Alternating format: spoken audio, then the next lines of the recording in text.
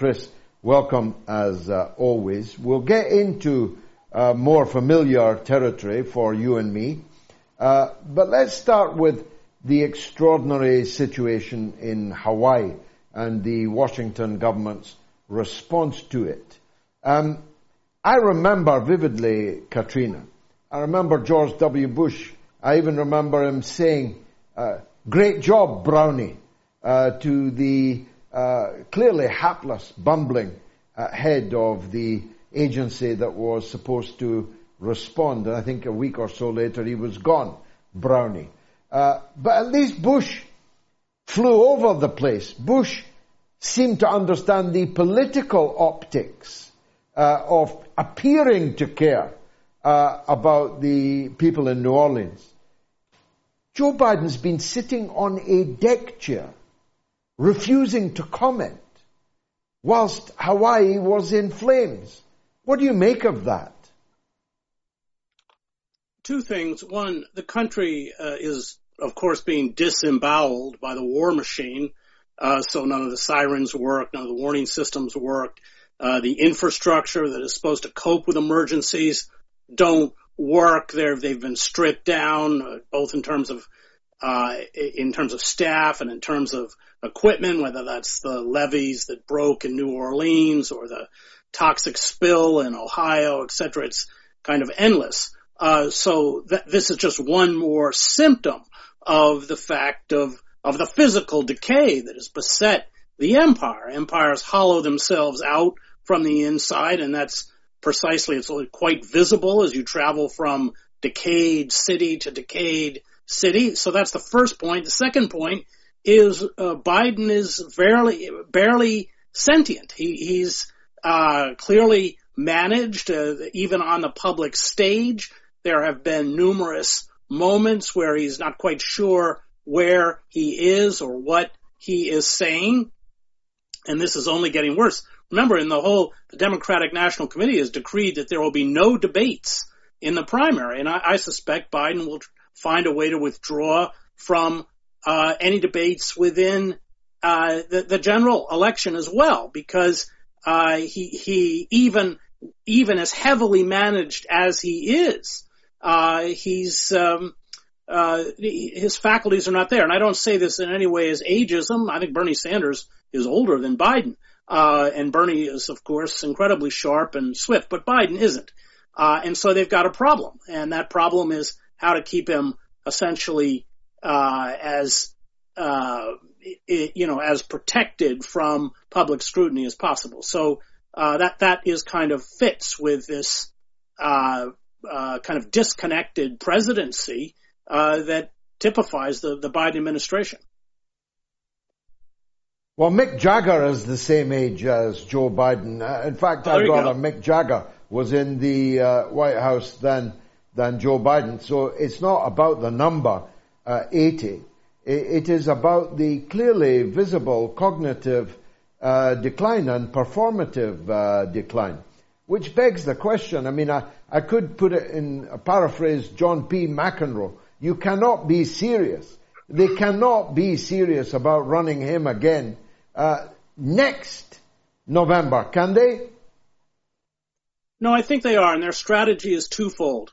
One, they will discredit and destroy any primary challenge in the case of Kennedy, or in a third-party challenge with Cornel West, and they want to lock Trump up. And it's the tactic of any kind of banana republic, where there really, in essence, in their mind, will be only one choice. I mean, I think this latest prosecution of Trump, unlike the others, is potentially serious. I think the Democratic Party wants to see it essentially, of course, they want to tie him up in court within the primary if they can't get him through delaying, and his lawyers will certainly try to delay. But I think that's what they're gunning for. They will push forth this unpalatable candidate, and a majority of Americans don't want to see a repeat of Trump versus Biden. And they will crush. They're already beginning a very vicious campaign to discredit both Kennedy and Cornel West. Now, remember, Kennedy, I don't know what he's pulling at now, 19-20% or something within the Democratic primary. West is in single digits, like all third-party candidates, all Green Party candidates, but Biden's margin of error is so tiny that they can't afford to let anybody siphon off even 1 or 2%.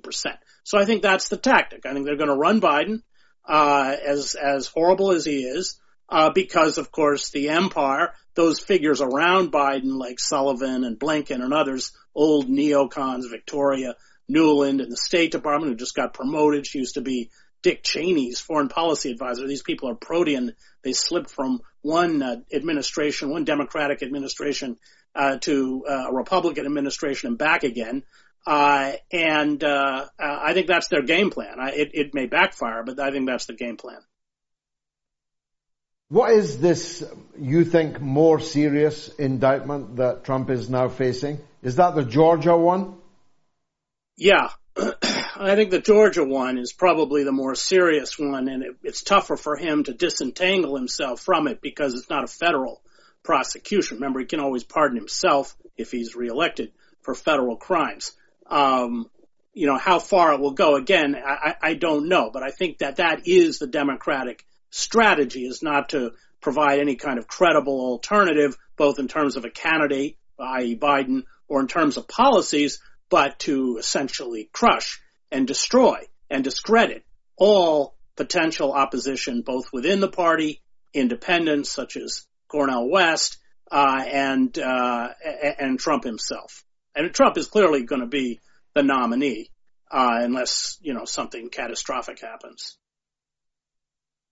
I watched, as you must have, Kennedy with Tucker Carlson.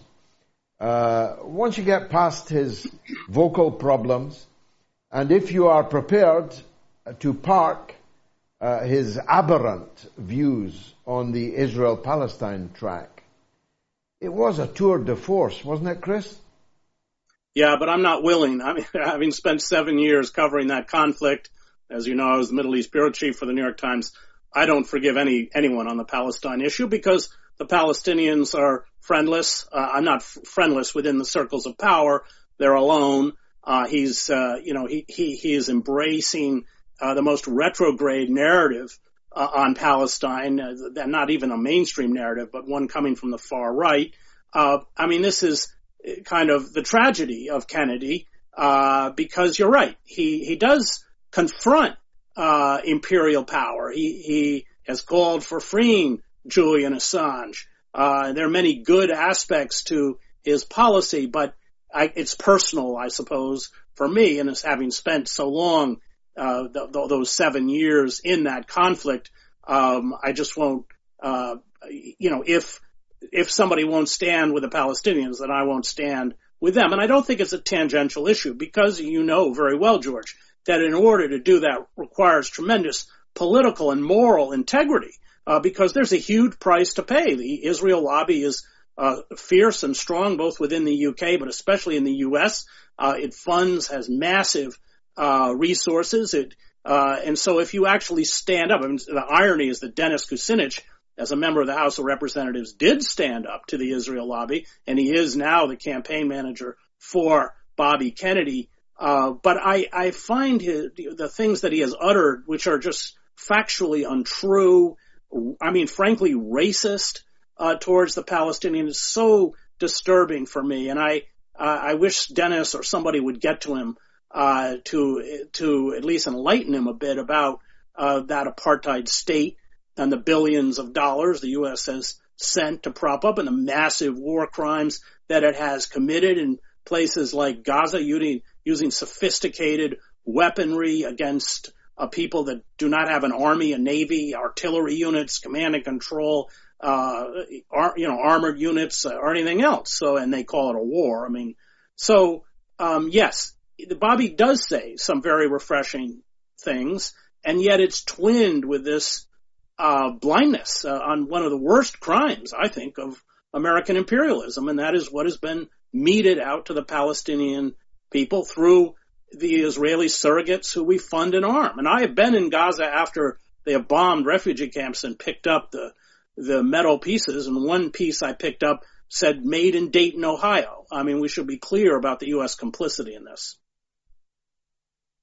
Indeed, of course, I feel you on all of that. Maybe we'll return to that another time, because I need to move, as it were, to other American and, for that matter, British imperial crimes. This is the anniversary of the Anglo-American, mainly American, overthrow of Mossadegh, the democratically elected Prime Minister of Iran, for the crime of seeking to nationalize Iranian oil for his people. Now, I've looked, as you have, at this anniversary, more closely at the detail, one of which jumped out and I hadn't thought of before.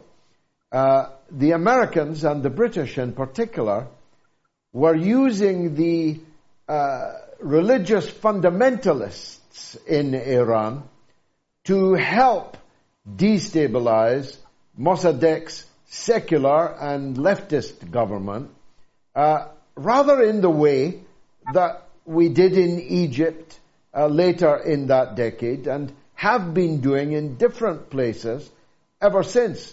It's not something that anyone ever gets taught in school or, I dare say, at university.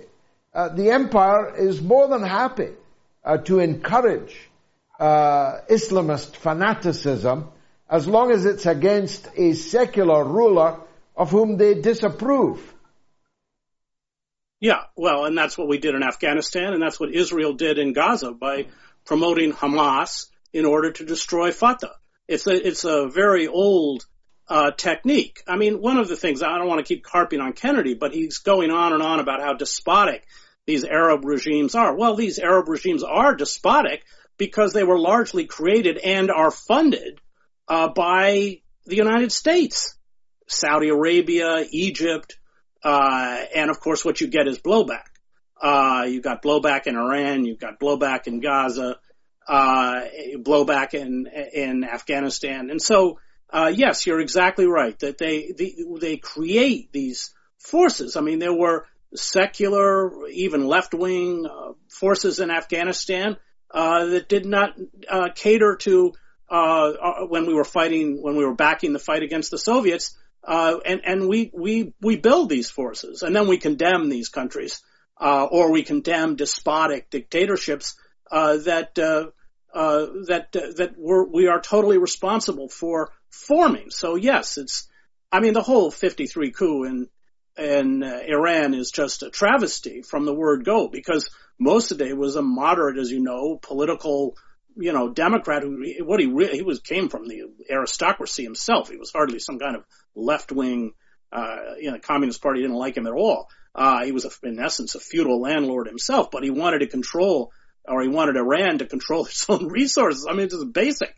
I mean, the British, what eventually became BP, but what was called the Anglo, I forget the name of the company before it became British Petroleum, but they didn't even know how much oil they were taking out of the country.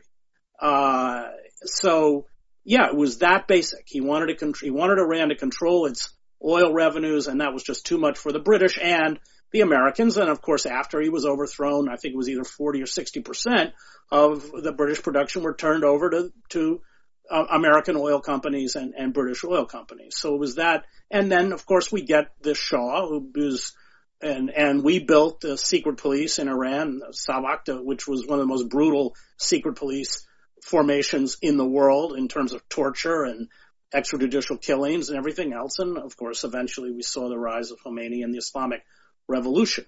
But that's not a history most Americans know. You're talking about the anniversary 60 years ago this week. It's not even, frankly, I believe the British government has still not even acknowledged that they were responsible for that coup. The American government had to, because Kermit Roosevelt wrote this self-serving memoir about how he'd done it. But those kinds of distortions, that kind of massive political interference in a country, and the empowering of authoritarian figures like the Shah, and we'll go back to the founding of Saudi Arabia. I mean, who created the House of Saud? It was American oil companies and the U.S. State Department. And there's that book, A Peace to End All Peace, which does a good job of kind of chronicling that. But that's not a history I think most Americans are taught. They're not aware of. We are completely responsible, completely complicit, and these are crimes, terrible crimes against Iranians, against all sorts of people, which we're responsible for. And then, of course, we blame the oppressed for their own oppression, which is go back to what the Israel lobby does to the Palestinians. It's a history that continues to repeat itself, of course. I've been looking closely, perhaps you have, at the situation in Niger, where the regime has emerged, overthrown the corrupt puppet government, a French puppet in this case, largely, although there's a very substantial $100 million American military base in Niger, which is potentially at risk in the situation. And lo and behold, a shot in the arm appears to have been delivered to the Islamist rebels, ISIS, Al-Qaeda, in Niger and in neighboring Nigeria. They already control 40% of Burkina Faso. And where did all these Islamist forces come from? They were introduced by us into Libya in order to overthrow a secular Arab regime of which we entirely disapproved. So it's history that repeats itself on and on, isn't it? Well, and that's what happened in Syria. We armed the quote-unquote moderate rebels to overthrow Assad. And then when we realized that we just spent $500 million or something arming all sorts of people that essentially had flooded in from Iraq, then we started bombing them. I mean, we acted in essence as Assad's de facto air force. It's just one debacle after another.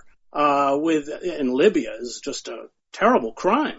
Whatever you think of Gaddafi, what came after Gaddafi is just a nightmare for the Libyan people. I think that's also true in Syria, true in Iraq, and true in Afghanistan. And it's these blundering U.S. policies. They never know where they're going, by the way. They carry out these interventions without any clear vision of what it is going to lead to. And I think that was true 20 years in the Middle East. And look what we left behind. Ruined states, millions of displaced, hundreds of thousands of dead, suffering. And then there is this historical amnesia. It's not mentioned. We're not held responsible as we should be responsible. They left the Taliban. I think there's not a country in the world that recognizes the Taliban government. It's horrendous. It's criminal. It's an out of control imperial power lurching from one debacle to the next. We didn't even talk about Ukraine. And now they're kind of baiting and provoking China. And I think a lot of it has to do with money. The war machine, needs to keep itself fed. It doesn't, this was what the expansion of NATO largely was about. And the consequences are kind of irrelevant. We know from the Afghan papers that years ago, the military and political leadership understood that the Afghan war was unwinnable, like Ellsberg showed us in the Vietnam War. But why does it keep going year after year after year? Because there are major war industries, Halliburton and Northrop Grumman and Raytheon, that are just making piles of money off of this. And it's suicidal. And at the same time, by diverting these massive resources into the kind of permanent war economy, the United States, and we'll go back to Hawaii, is collapsing, literally collapsing. I do want to talk about Ukraine, but in an American context. I am developing in my own mind the thesis that you may have heard me mention earlier, namely that this is a peculiarly Democratic Party war, and that the depth of the corrupt relationship between leading figures in the Democratic Party, and who knows, maybe even the party itself, with the corrupt oligarchy and the political class in Ukraine may actually be one of the most significant reasons for this war. What are they trying to cover up? What will be revealed when the books are opened? Should the regime in Kiev fall? There does seem to me to be a peculiarly Democrat thing about this Ukraine war. What do you think of that thesis? So I would just, this caveat, so the political configurations in the United States have changed with Trump's seizure, in essence, of the Republican Party. So the establishment wing of the Republican Party has fused with the leadership of the Democratic Party. So all these figures like Liz Cheney, Mitt Romney, they're virtually one ruling establishment party versus Trump.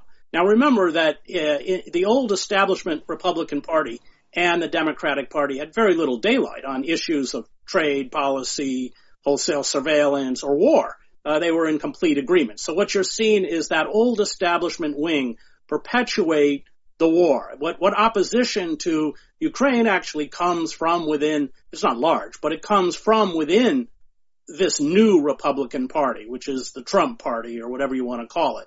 And so that establishment is essentially fed. It is a product of the permanent war economy. Remember, these large corporations fund these candidates. They control the airwaves.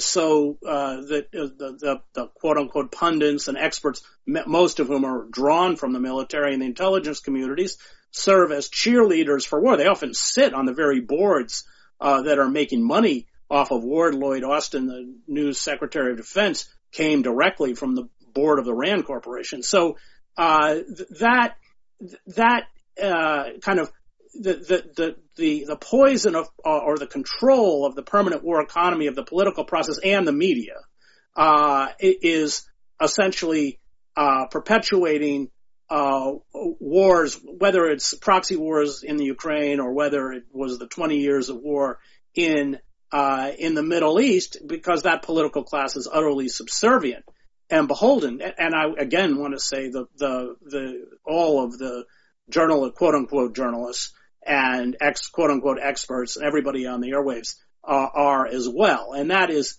that this is the war industry is so large. It's a state within a state, as Karl Liebknecht once called the German military in the eve of World War I, the enemy from within. Well, that's what they are. They're the enemy from within. And if you cross them or attempt to cross them, then your political future is, in essence, eradicated. They're impossible to cross. And remember, Biden was calling for an invasion of Iraq 5 years before we actually went into Iraq. I think you mentioned that this was a long project. And they weren't even talking about weapons of mass destruction then. And that's because the war industry, I think it's a mixture of both the necessity of projecting military power for economic reasons, but also hubris. These are people who are not reality-based. I mean, if you remember, the arguments were that we were going to implant democracy in Baghdad and it was going to emanate outwards across the Middle East and the oil revenues would pay for the reconstruction. This was, to use Thomas More's term, utopia as it was originally coined, no place. It is not a reality-based viewpoint. And these are the people who cycle after cycle. I mentioned earlier, people like Victoria Nuland or the Kagans or Elliott Abrams, they just leap from, and they're always wrong. I dealt with them in the war in Salvador, Kagan and Elliott Abrams, and their job in the State Department was to discredit what reporters on the ground were reporting.